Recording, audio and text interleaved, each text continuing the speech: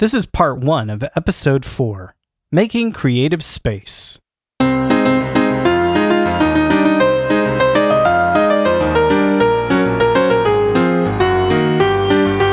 back after a long hiatus with an episode that I recorded very early on in the process of making this podcast. Today I'm thrilled to interview my good friend Nat Magnuson in the very studio he helped me design. Nat is a photographer, musician, set dresser, woodworker, and entrepreneur. And this interview was so in-depth, we decided to break it into 2 parts. Today, we'll be discussing the importance of our relationship with the spaces we occupy and explore a common language many creatives share. Be sure not to miss part 2, where we take an in-depth look at photography. I'm Stephen Levitt, and this is the Language of Creativity podcast.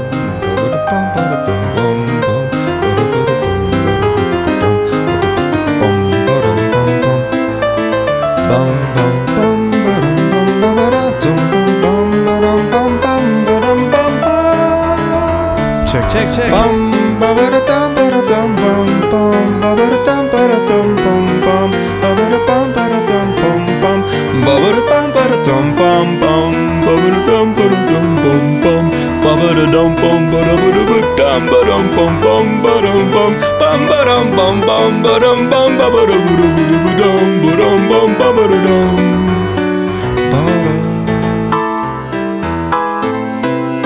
This is one of those that just kept going and transforming and moving from one key to the other, and then I realized it was done.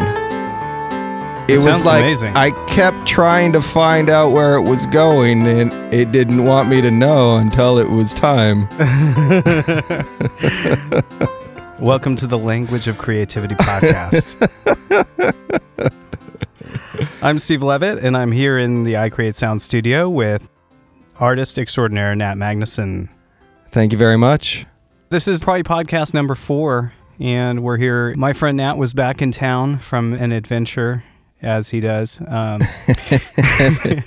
I figured I might as well get him in while he's still present in this locale. I am trying to be present. That's not always in the same location, though. Well, I would call you multi-locational as well. Right. The worst question that people ask me is, where do you live? Yeah, that's kind of like almost like when people ask you, what do you do? Well, I mean, like, do you want to know where to send mail? Do you want to know what my physical location is? Or do you want to know where I am? Which could be a very complicated question. Well, really, I feel like the mountains and the streams are my home because those are the places that make me at ease. Those are the places that the space demands nothing of me, and I get to participate in. Always, ever since I've known you, which has been over 10 years, I think probably maybe close to 15 now. Nature it's has getting been, up there. Yeah. Nature has been a huge passion of yours, one which I think you've kind of slowly reintroduced me to. Well, and one that your studio is embracing in its location, yeah. Why don't you tell the people how we met? So I was a student at a photography school, and I wanted to photograph a snowboarder upside down in a studio.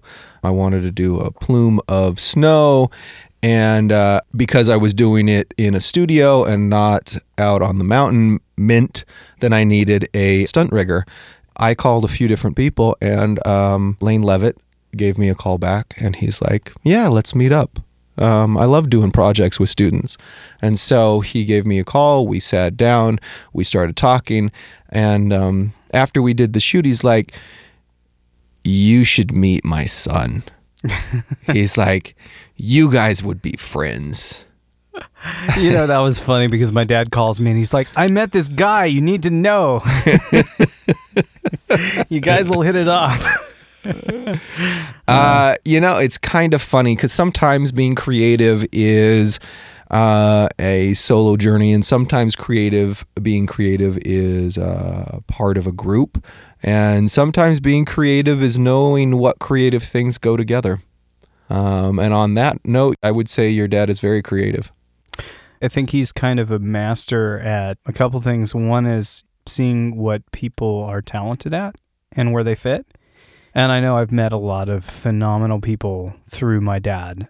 The other thing is he seems to be able to put ideas together in a way that no one has really thought about. So I would certainly think of him as one of the most creative people I know.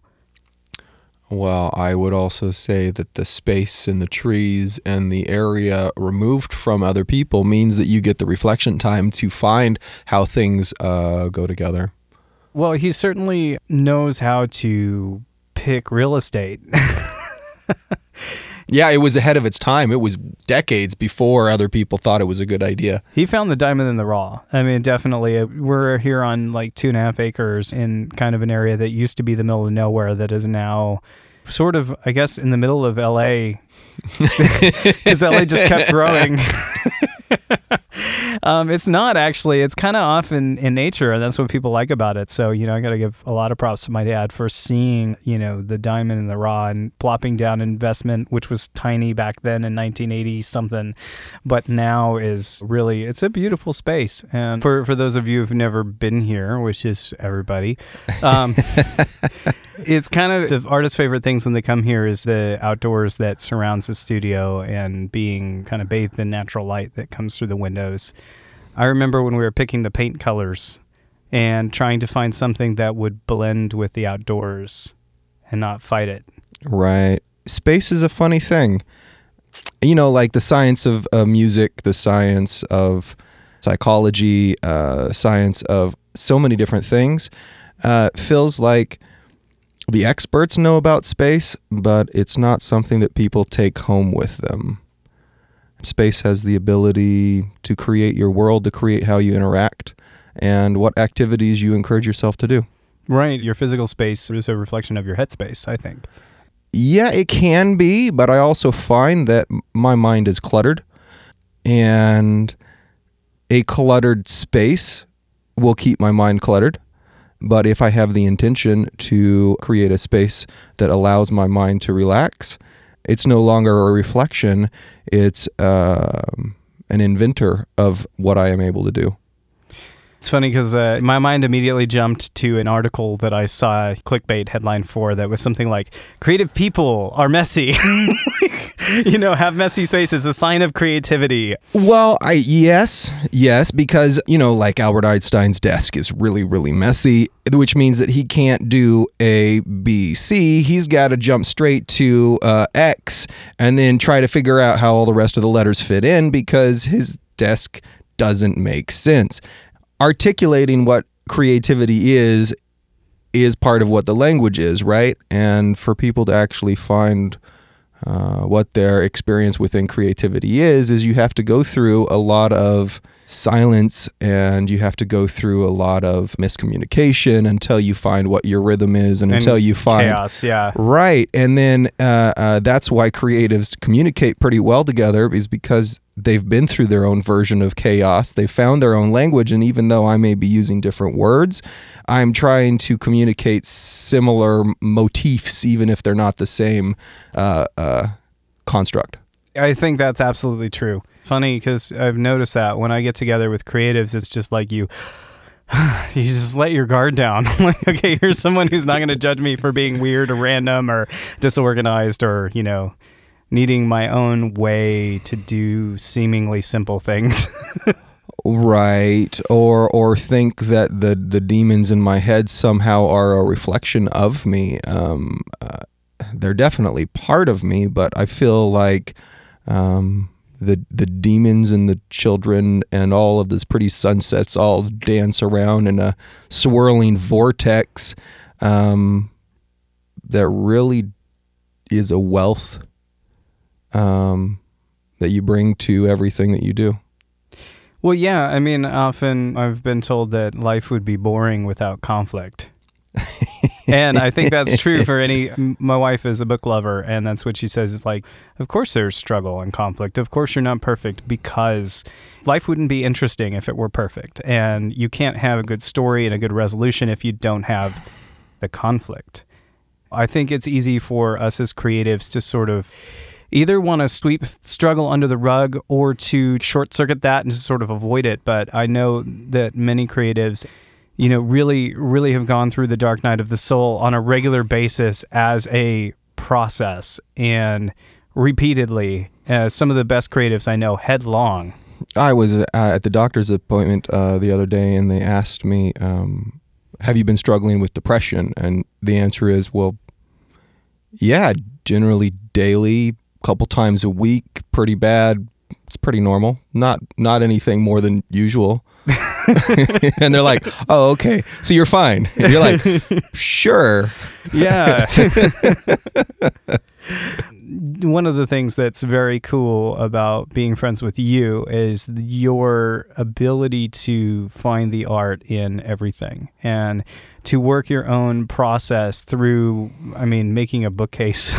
You do woodworking, you do photography, you also do music, and who knows what else. I've been trying to figure out what it is that my art is, or what my artist statement is, or what it is that I want to become. And I think the answer is a perpetual student. I like challenging myself, and I feel that my art is my journey. It's funny because the last book that you lent me was Road Trip Nation. Yes, such a good book. And I know that for you, not being tied down to a particular place is a big part of your creative expression and journey. Well, it has been, because I've been searching for the right place. Yes. Okay, maybe that's the piece that you played at the beginning. It's just going. It just doesn't want to land anywhere. It just until it does. Yeah. And then it surprises you, and still allows so much. Now, you wrote that piece, right? Yeah, one measure at a time. And I know a little bit about your process, but I'm going to ask it out loud for the benefit of the listeners. I know that you have the intention to eventually record your pieces on a real piano concerto.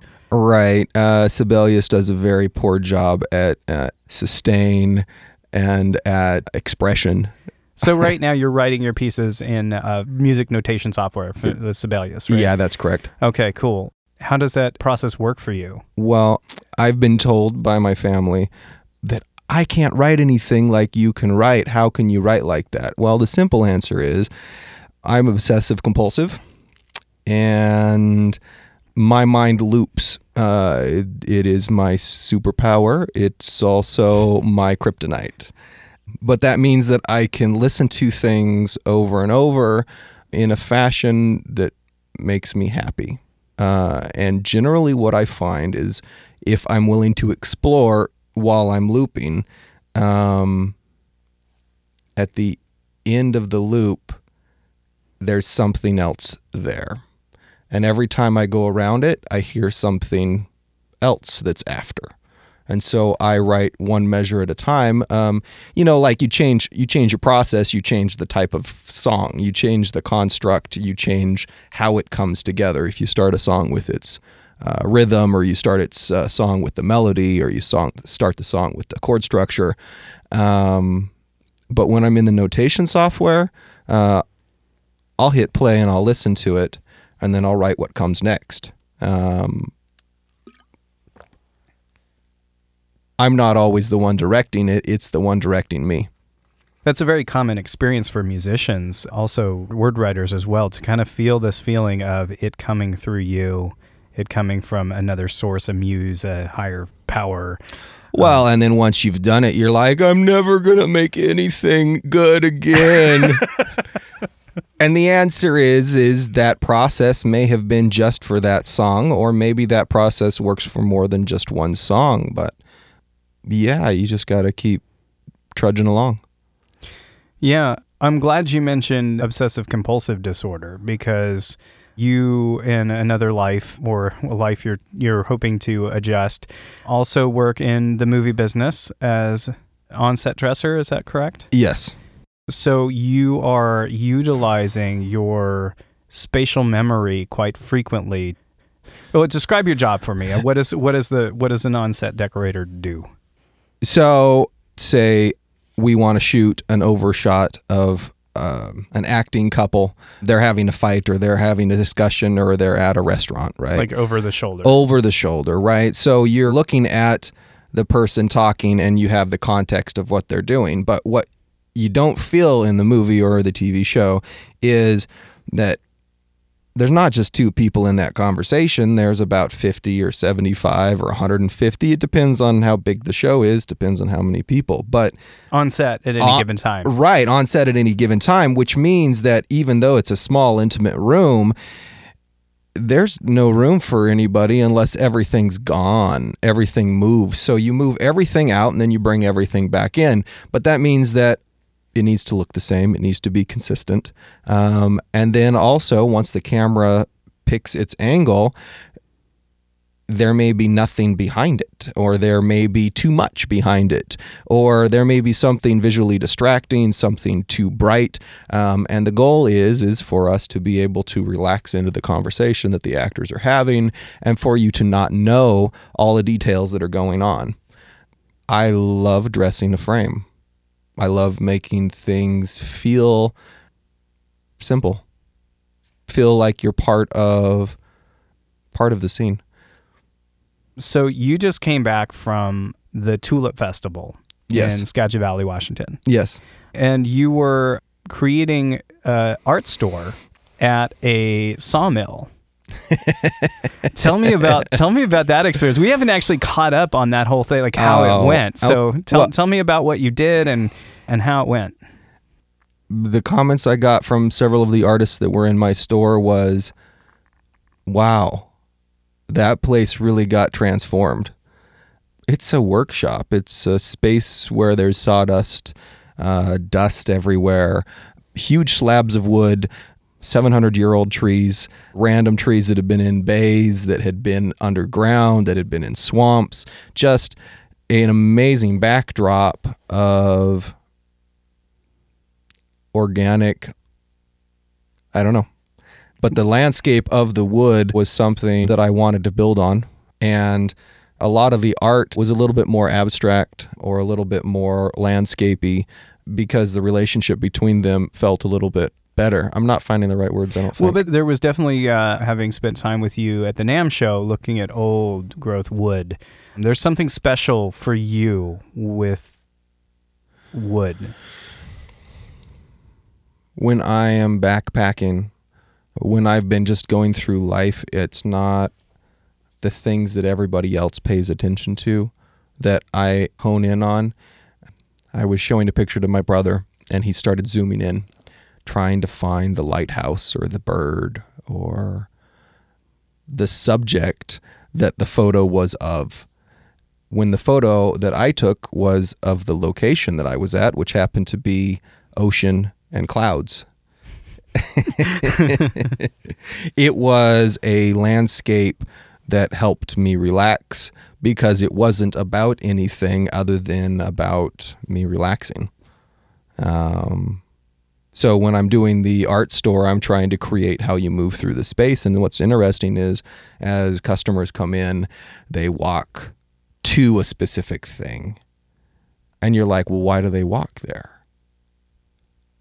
And then you kind of play with, well, this corner is getting ignored. Why is this corner getting ignored? You're like, oh, because it needs some light. Or maybe the art that I have in that corner is not displayed in a way that makes people walk that way. Or maybe the room is not set up for people to walk through organically. It seems like the way you create the space creates how you interact within it. Yeah. Well, I guess that's kind of what you helped me achieve in my own creative space here at my studio. I learned a lot from that. We hit a creative wall. Oh, you want to go back to the beginning? No, not the beginning. Well, we could not go back the to the beginning. Well, let's go to the now and let's circle back to the beginning because I think it's a story worth telling. I remember when we were trying to design the layout of the control room, we were working with a very, very small space. And I had this idea of kind of stacking things like, rack mounts in front of the desk. And you were like, Steve, no, like you can't. that will create a heaviness in front of you visually in such a small room that will limit your ability to feel expansive and creative. And it was almost a visual illusion because like when you look through the window into the room from outside, the room looks really, really small. I mean, this desk is enormous. It's like 3 feet deep. But because of the way that we laid it out, when you walk in the door, it feels open and expansive. There's visual space. Well, taking the closet out always helped.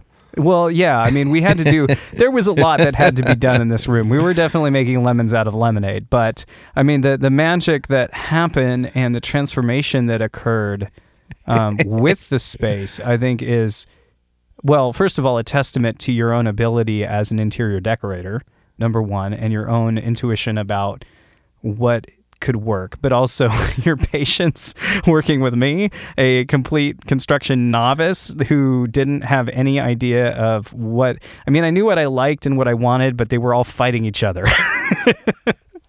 Form and function. Musicians know what feels good within a song. Dancers know what feels good with their body. It's very difficult to be aware of something that is not within your understanding. But within the language of creativity, there are crossovers. And I would say that everybody knows what feels good. They just may not be aware of how to get there or why it feels good. Welcome to break number 1, where I get to tell you about what I do. My name is Stephen Levitt, and I'm a music producer with a soft spot for making recordings that go really deep. Advertisement alert, if you want to skip this part, go to about 23 minutes. As I've been recording and producing for way over 20 years, I have picked up all kinds of ideas and tricks, insights, hacks, and subtleties about the recording process, creativity, getting the most out of your performance and your collaborations. So I Create Sound, which is my artist advisement company. We help you answer questions regarding recording, music, and anything artistic, audio related. I really don't want people to feel like their only choice is to go it alone. It's my goal to make it affordable to reach out to a professional who can guide you through the process, no matter what you're working on. If you want to find out more, go to icreatesound.com/the language of creativity. For a limited time, speak to us no risk. See how we can help you create your best sound. Now back to the podcast. I was talking with an older gentleman who was up at the sawmill, and he's like, my wife's really good at those things. My wife's really good at decorating. I just have nothing to bring to that. And you know, the simple activity of closing your eyes and recognizing where the dark and the light is, and really what you're searching for is balance. So wait, walk me through this activity. So what did you ask him to do? Okay, so when you close your eyes, you want to feel relaxed. If you are not feeling relaxed when your eyes are closed, what's wrong? Is all the light on one side? Is there a really heavy feeling low?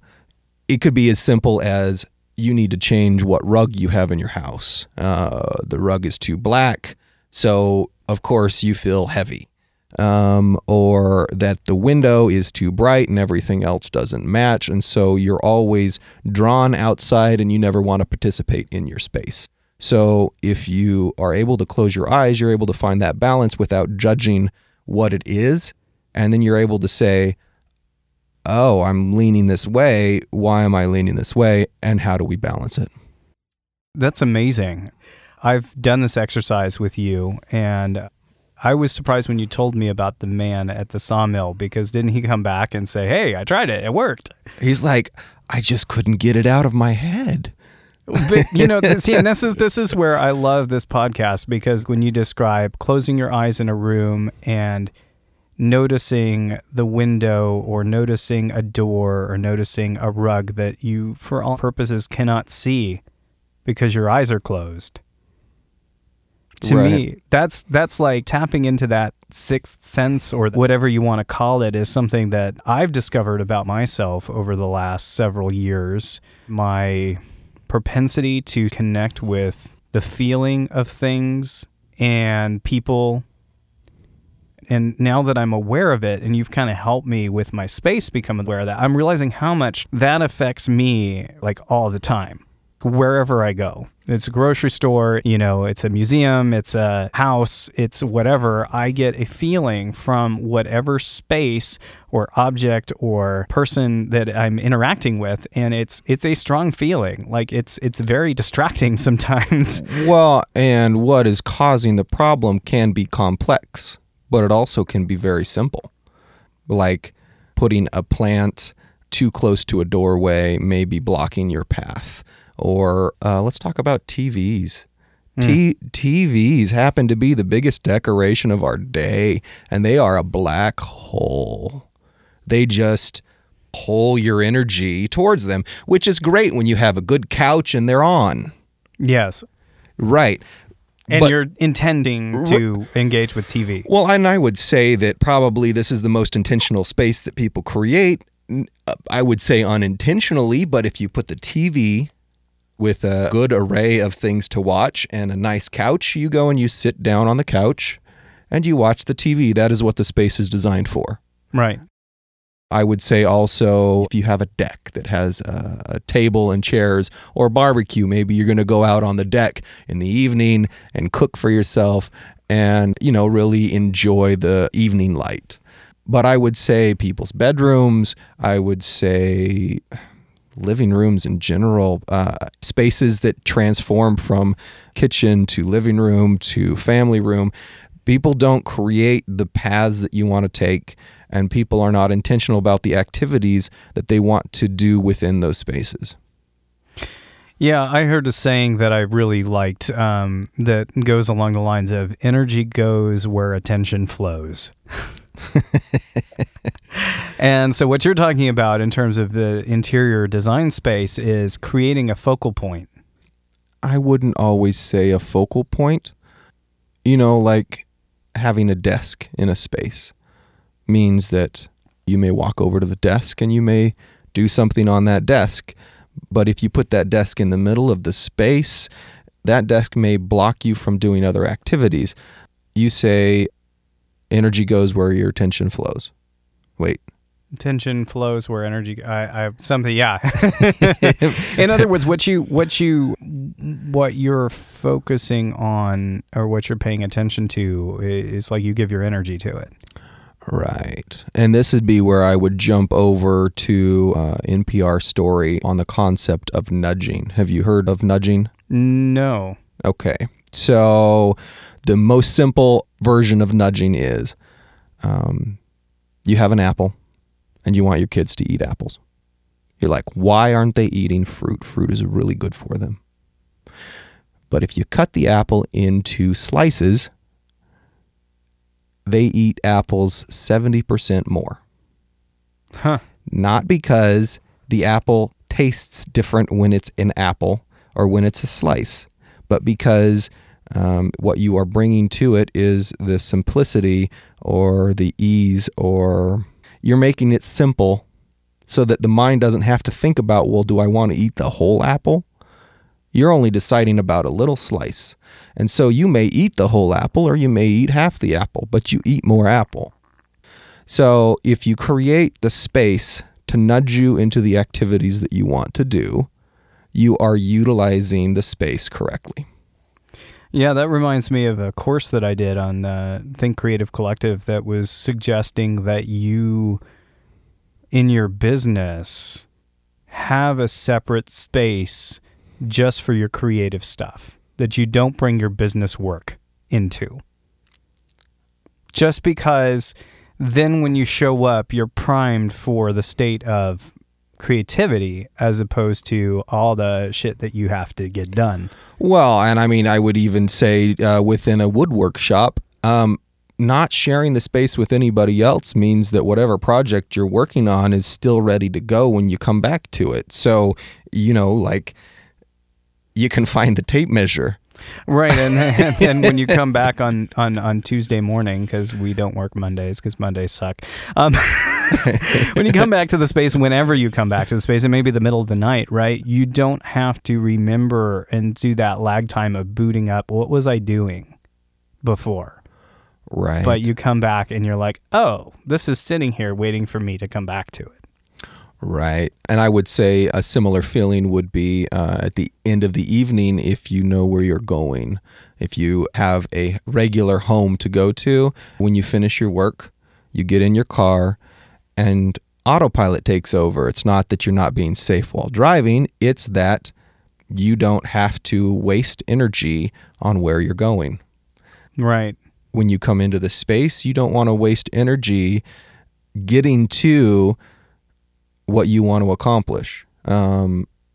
Yoga studios are really good at this. I was actually thinking about that last time I went to yoga. Yoga studios are really good at this. They have a shelf in a room that is a wood floor, nice colors, and open space. And basically, it says to your psyche, hey, why don't we pick something off that shelf and go stretch it out and see what happens? So you walk into the room and you're like, I feel like stretching. I am not flexible. I do not feel like stretching ever, except for in a yoga studio. But, like if you put your banjo in the room, if you put it right next to the couch, or you put it in an open space where it can breathe, where it can have life, you see the banjo, you're like, oh, I'm going to play you.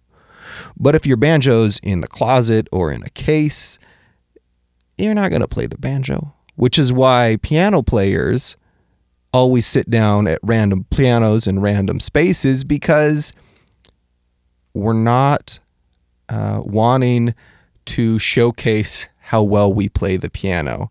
It's that the piano wants us to be there. I have that same experience whenever I go anywhere and there's a piano. Certain pianos just call me. It's like I get my hands just start getting pulled towards the keyboard and I can't help myself. Well, and some spaces make you self-conscious about it, like the table's right there and you're like, oh, am I playing the piano good enough? Is this something that's benefiting the space? The piano's too tingy or and some spaces and some pianos work together. They're warm. Yeah. And you play a couple notes and you're like, I'm not really even here. I'm kind of just floating above this space that exists.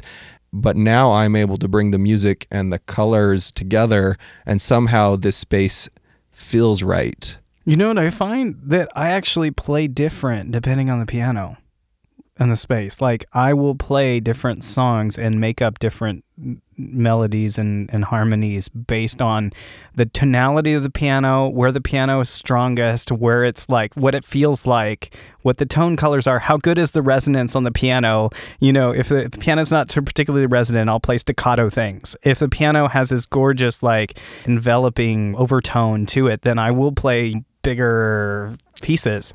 Right. And if the piano is grand and black, you must play a chord that is dark and low. Your doodle changes based on the space. The musical doodle is something, like you would get your hand slapped in classes when you would doodle on the test paper or whatever. Right. That means that I ask, hey, do you mind if I play your piano? Dude, the worst trend ever, right? Piano locks. Like every piano now, it has a stupid bar on it with a padlock. And that is like saying, you're not worthy. Stop touching our shit. The Americana in Glendale, California. It is a beautiful grand piano. Now, it has a player piano attached to it, but the seat is there.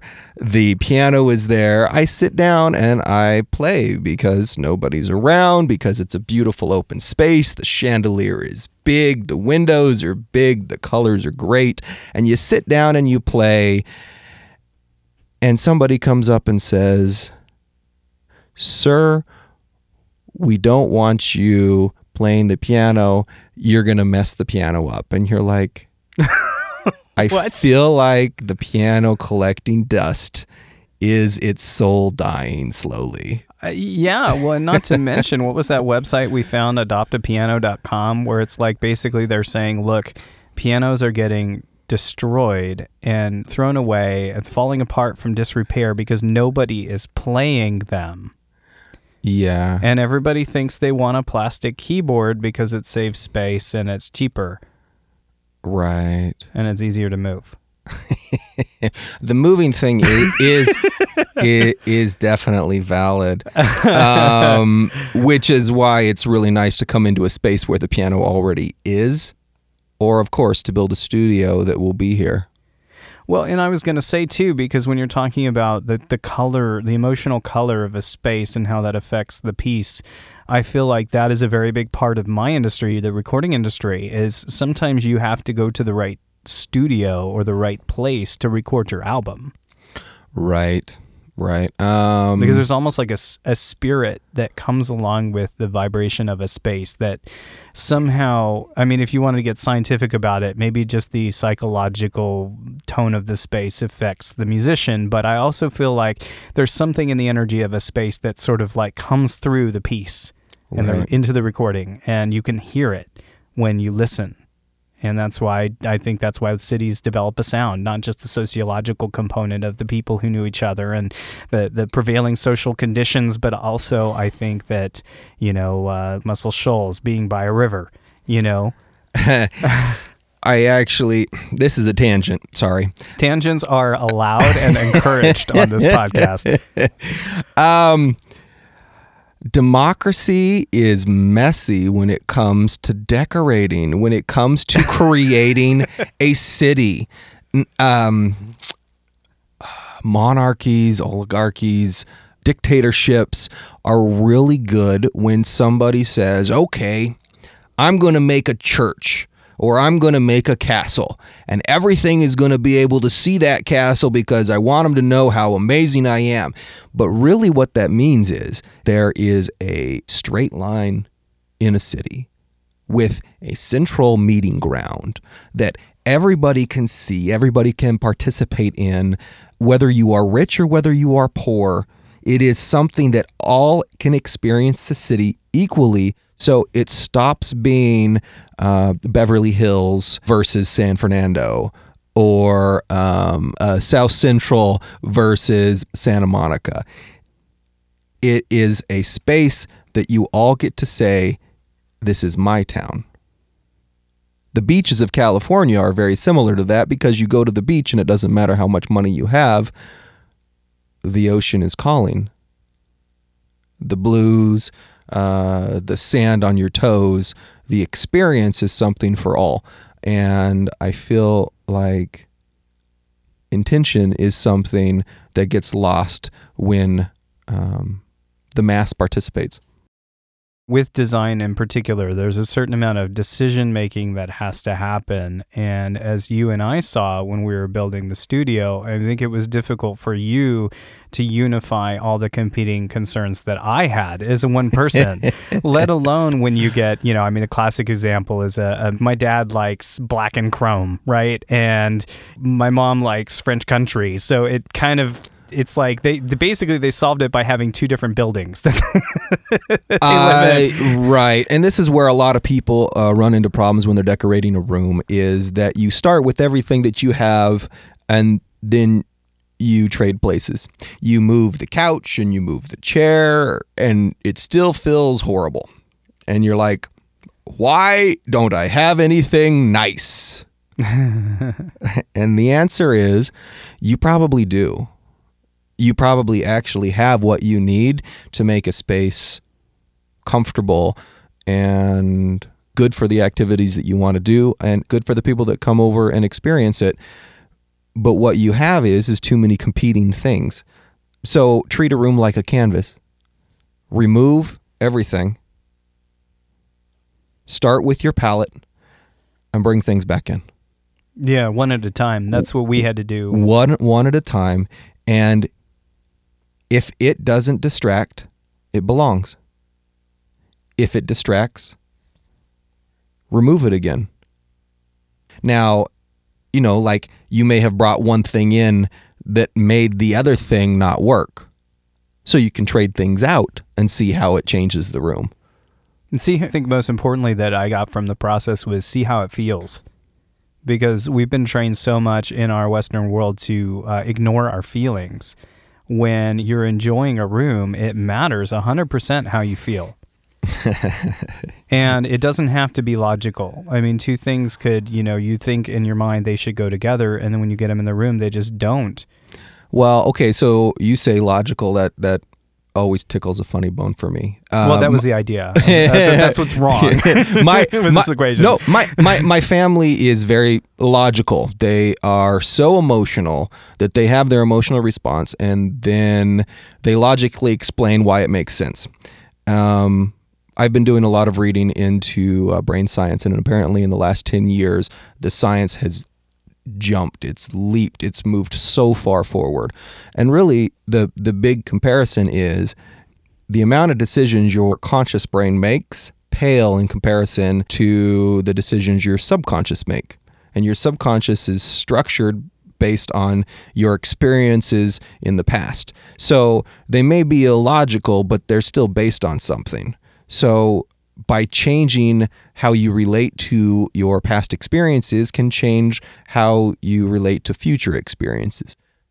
Change the room and the way that you relate to it, and be aware when it comes back in so that you are able to figure out what feels right and what does not.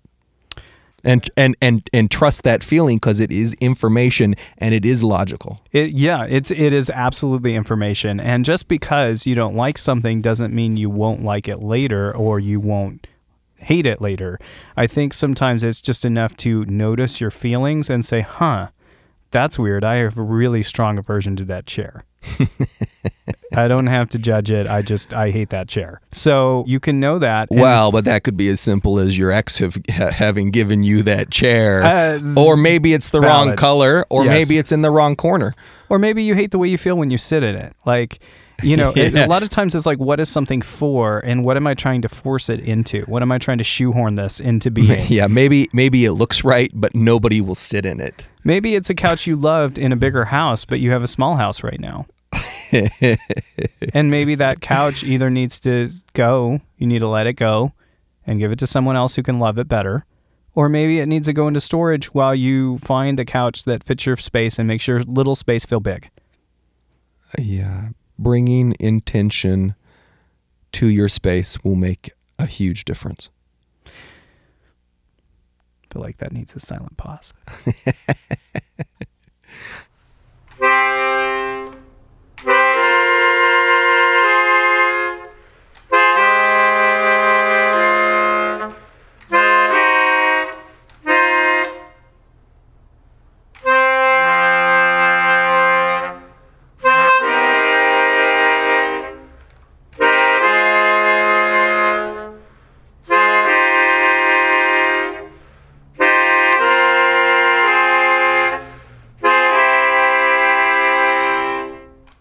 Here is a sneak preview of episode 5. The moment that you become the photographer is not always the moment that you take the picture. The moment you become the photographer is either the moment before the photo is taken, where you are being curious and going for the photo, or it's the moment where you look at the print, or you look at the slide, and you're like, oh, man, everything came together. Wow, that's a really good photo. But in my case, I was still discovering what photography was. And so I would say the moment that I really became a photographer was not when I said, wow, what a picture. It was when everybody else says, man, that's a great photo. And you're like, I took a good photo. I was in a space and I conveyed that into a medium that people appreciated, I like that experience. As artists, we are super influenced by the things and the people around us. If you've ever dealt with writer's block, if you've ever dealt with feeling creatively stifled, you know it may be just as simple as your surroundings and feeling like you have an absence of choice. I remember that was kind of the issue in my studio, was feeling like it wasn't my space, because it was a room that a family member was basically indefinitely loaning me. And I'm like, okay, well, this works really well, but I kind of left all the old things. I don't want to step on their toes. Yeah, and I think I felt like my entire life, and this is why I think rebuilding a space for me was a soul's journey. It wasn't just a thing I did. It was like a sabbatical. It was like a life lesson. I realized, really looking back, that no place in my life have I ever felt like a space was truly mine. So what that meant was that I always would, if something was in the room, like a table or something was on a table, that would stay exactly where somebody put it, because it's not mine. And then I would put things around it. Like I would set something down, but somebody would be like, Steve, why don't you just clear the table? And I'd be like, because that's my mom's book. And it's on the coffee table, but you can move it and put it back. Well, no, I can't. So there's a weird psychology that I have that'll go with this. For me to feel like a space is mine, there will be that random thing that I set on the table. And if it's still on the table later, I will feel like I am now part of the space, and now I can clean up the space because it's mine, or because I have a part. I have stayed at different places where, like it's their space, and I may set things in the space that really aren't obtrusive, but they continually get moved. Some of the funny parts of that would be like I was staying in a friend's extra room, and she was afraid that the feet of my suitcase were going to cause permanent indentations into the carpet. And so I would find my suitcase in the dining room. You happen to have a lot of OCD friends too, by the way. You do attract a world that is similar to you, something that you understand. Expand your understanding and you will expand what is around you. Suitcase in the dining room. It's fine. It just means that I have to go out in my underwear to find my socks in the open space where they are, as opposed to, close the door and change my pants. Right. It's not that the carpet may not be important. It's that it kind of changes what your social interaction and your interaction within the space is based on where your suitcase is. Well, and I've worked with some people, one studio in particular, where it was a private studio and the owner was wealthy and he was very, very particular about his things. And having grown up in a family that is particular about things, he liked having me around because I was super conscientious about it. But it was like to a kind of a crazy degree. Like, first of all, there were white carpets in the studio. And he wanted to invite clients to come in so he could make money with the space. But you have to take your shoes off before you get in. And right, which is fine in certain situations. Did he have sandals?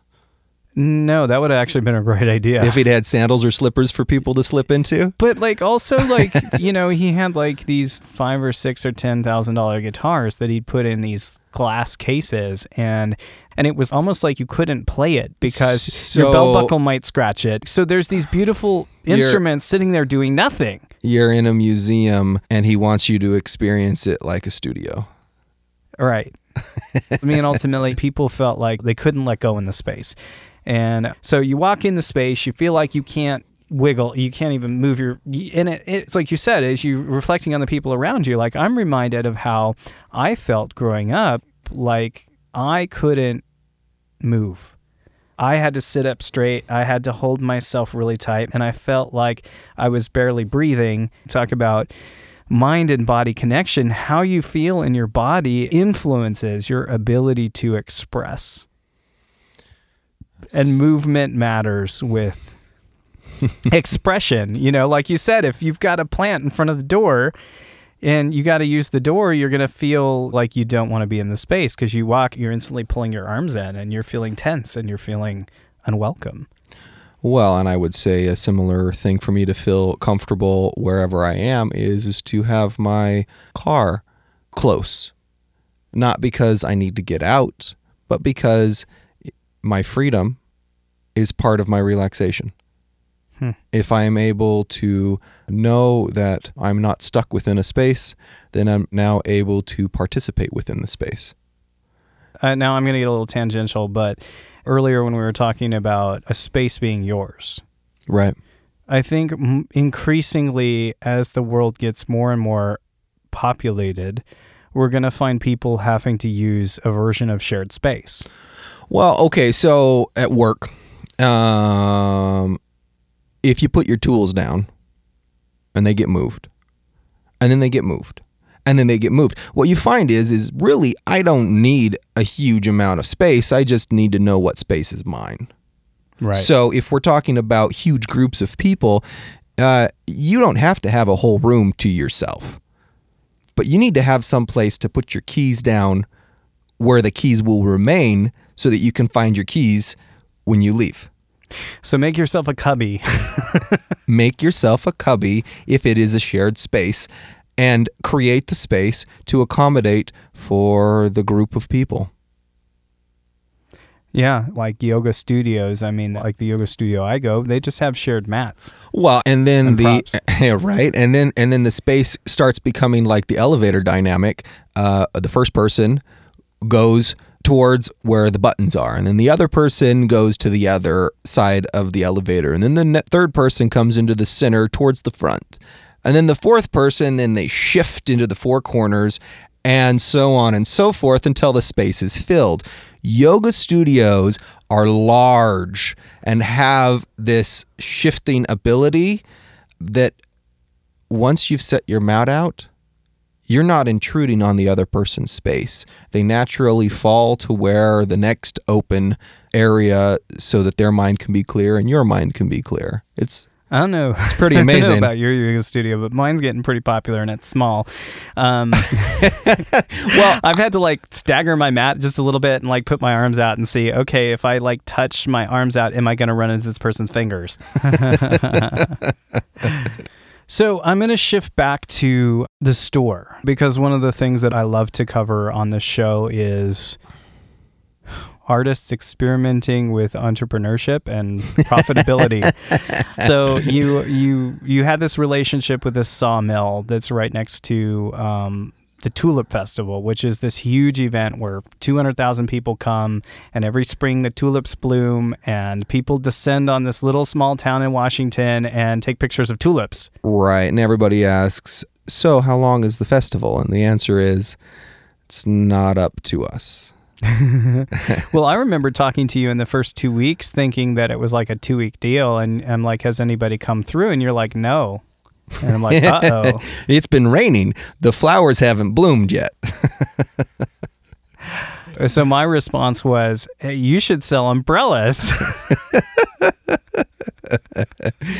It's kind of funny because the rain is different in Washington than it is in California. Rain in California, you step outside and you are drenched. So most people in California, when it rains, stay inside. Maybe it's only going to rain for a little bit. Maybe it's only raining 2 days in the year, so you can sit inside. In Washington, it rains, depending on the time of year, every day. But you can go outside for maybe hours without getting soaked, depending on the day, depending on how much it's raining. If it's a drizzle outside, I would find that people don't bring umbrellas because they're not going to get wet. They're going to go out to the tulips for 20 minutes or half an hour. They're going to wander out in the rain, and then they're going to go back to their car, and then they're going to go have coffee. They're going to dry out, and they're not worried about it. And what I would find is on those nice drizzly days, people would come into the studio because it wasn't raining too much for them to go outside and enjoy the space. They just weren't in a hurry to do it. So the big openness of the sawmill would be a place for them to come and walk around and enjoy the space and enjoy the relation to the tulips without actually getting wet yet. Right, and you also had some local photographers who, probably were you were selling some tulip themed stuff, right? We made some hats with some mountains and tulips on them. We had an artist do some blocks with tulips, like wood iris, blocks. hyacinth, allium, gladiolus, and daffodil. They were beautiful. In fact, if you want to see, some of the products are actually available on Nat's Instagram, which is actually really cool. At Silver Grain Art. Silver Grain Art. Okay. So one of the things that fascinates me is that you seem to really light up when you are going through the process of designing hats. I don't think you've ever done that before. Man, I am able to be so much more creative when I'm not the one creating it. So you were working presumably with a company who makes hats. Some really amazing artists. Flow Factory Northwest, also Flipside Hats. And then a Red Umbrella Design, she made the blocks for me, and they were just spectacular. She had a robot block that would change robots. She has a gender bender block, which would change in between what clothes the kid is wearing. And then there's a monster block. And since I was going up to the Tulip Festival, I was like, people don't know what the flower bulbs look like. This is really an educational / flower enthusiast type of kids toy. Yeah, well, I love that about product design is it can be very creative, and the weird part about it is probably figuring out what people will buy, but not knowing what people will buy while you're ordering and spending money on ordering hats and things. And what you find out is that you live in spaces and you kind of create things that you like based on the region that you're in, and you go to a different region, and what you find out is that you really hit the mark on some things. Well, Washington is where you're from. I am from Washington. I really fit in there. My truck fits in there. My beard fits in there. I'm wearing the right hat. He has an epic beard. Yeah, it's not bad. But what you also find is there's certain things that I've been in California, like I'm up there. I've always made random sounds with my voice, and I go, and the guy's like, wow, you're from California. and what? And you're like, huh? Well, I have listened to hip hop, if that's what you mean. Right. Well, I mean, granted, that's the thought that comes to mind afterwards. I am a younger generation also, so, but I'd hang out with music people in LA, yes. Stay tuned for part 2 of my interview with Nat Magnuson. Follow him on Instagram @SilverGrainArt and subscribe so you'll be the first to get it.